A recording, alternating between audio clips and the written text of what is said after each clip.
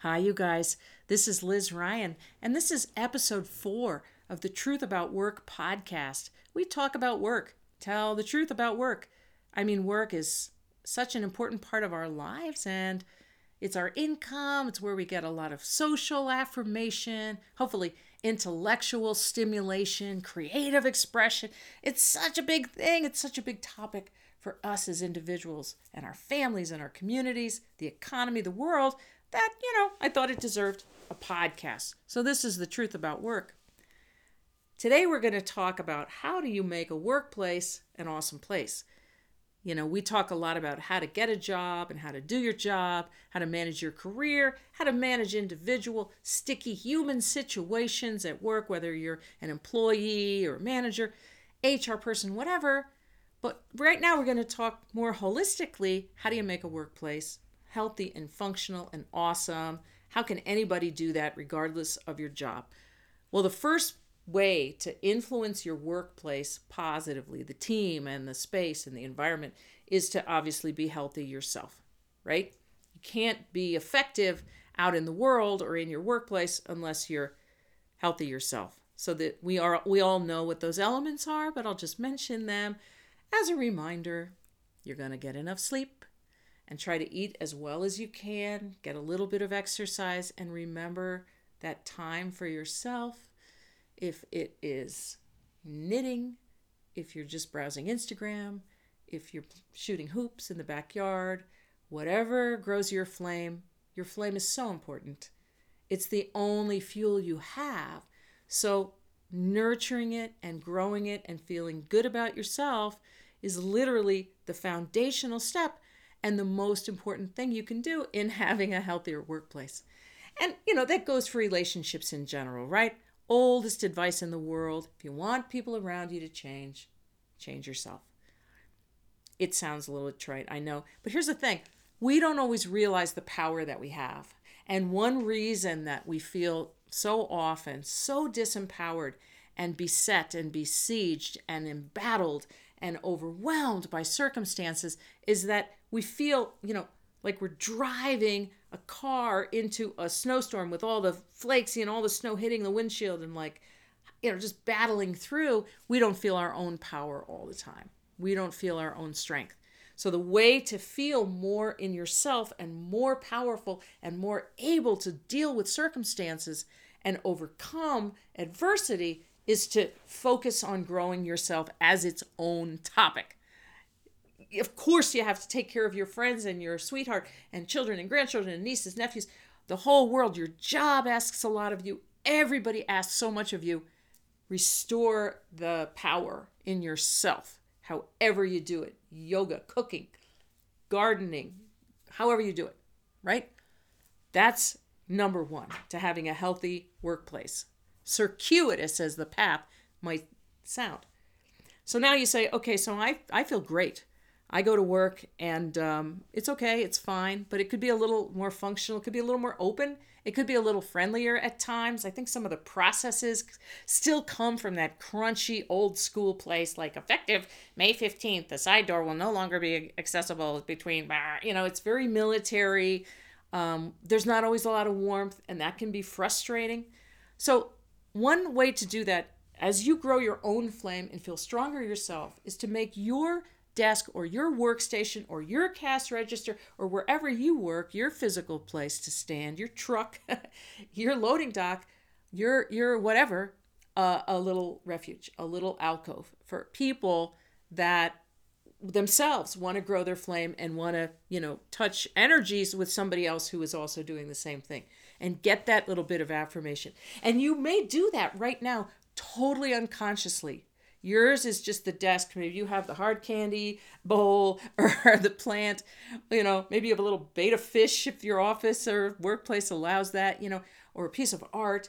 But you're the touchstone that people can say, oh, the morning I'm having. You say, I know, honey, I understand, I know. That is a way to contribute to your workplace without doing any big grand proclamation or having a blood drive or any of that kind of stuff, all of which is really good, is just to personally be somebody who's a resource and a rock and give a little bit of comfort. any time at all at work that you can acknowledge someone, manager, employee, doesn't matter, vendor coming in, acknowledge, thank, listen to, right? Just be with, support, reinforce. Anytime you can give that little bit of good energy. My name for subatomic particles of good feeling is communitrons. I swear there's a subatomic particle of good feeling we pass around. Communitrons, they're flying around right now. And when you can concentrate those and share and give them to somebody and say, you know what, you look tired, let me make you a cup of tea. Whatever we can do, it's good for them, it's good for us, and it's good for the overall energy. Especially if you yourself are feeling, crunchy and overworked and crispy and maybe mad, something's not going the way it was supposed to go at work, so frustrating, or maybe some political strife and somebody's up in your business, soften. This is fine. I'm going to do some deep breathing. I'm going to do a few knee bends, a few squats at my desk, just to feel my blood moving. I'm going to have a long glass of water. I'm going to walk from one end of the workplace, the retail store, the dock, the warehouse, to the other. Take that minute away. Part of the problem at work is that we're so geared to think brain, calculate, do, task, make it, do it, yeah, got it, woo, right? And there's something great about that forward energy and that task energy and ticking items off your list, but we're not always as comfortable at work with the opposite kind of energy. Just soft, breathe. I love to tell someone at work, I see how hard, you're working. I see how much effort you're putting out, because people say they don't feel like anybody sees their effort. Like it's just going into a void and it's unseen, unvalued, and they feel kind of stupid and kind of impotent and like, why am I doing this? Right? So work is an unbelievable place, can be, to grow your own flame and the flames of other people around you. Some of the obvious ways to grow people's flames at work is to know more people. You can reinforce more people. You can share ideas with people. You can ask them for their ideas. You can credit them, praise them when they do something awesome. You can bring them a tiny little card or a plant or whatever. Write them a poem. We have so much more ability than we think to be human at work, but oftentimes we just don't focus on it because we don't think of work as a human place. We think of it as a mechanical place, and so we kind of fall into that mechanical mold, and we stop thinking, wow, I have so much possibility to use my human power here to help people, to reinforce people, to teach, to mentor. This is how you make a healthy workplace, by actively engaging the human muscles that make ideas flow, that make people feel valued, right? That make people feel heard. This is how you make a workplace functional. If you're an HR person, if you're a manager, you have even more, so much more ability to affect the health and the functionality of your workplace. So this is a business topic, you guys. This is not airy fairy la la, hippie BS. This is real and vital. And so we're learning now to see the human side of work as a true leadership and HR topic, where it should have always been, but okay, at least we're getting to the party if late, right? It's going to be policies, getting rid of the draconian policies that slow people down and stress them out and make them want to quit and make them feel unvalued and even slapped in the face. We got some horrendous policies out there, still common in many corporations. I've talked about a few of them, but some of the worst are obviously stack ranking, evaluating people against other employees, awful, inhuman policies like requiring a written notice in the case of a death in the family for somebody to get paid bereavement leave. That is just horrendous. Can't say anything about any bureaucratic or totalitarian, administration ever in the history of mankind if you're going to do that to somebody who works for you and they're going through tragedy. Really? Just, think about the human side of your employee handbook. all of your policies, your recruiting process? Are you welcoming people in, which is the best way to grow a company? Or are you sending out an energy like, get lost, you're probably not good enough for us? Are you ghosting candidates? You can't do that. Can't do that. It's become, people excuse the awful mistreatment of job candidates by saying everyone does it.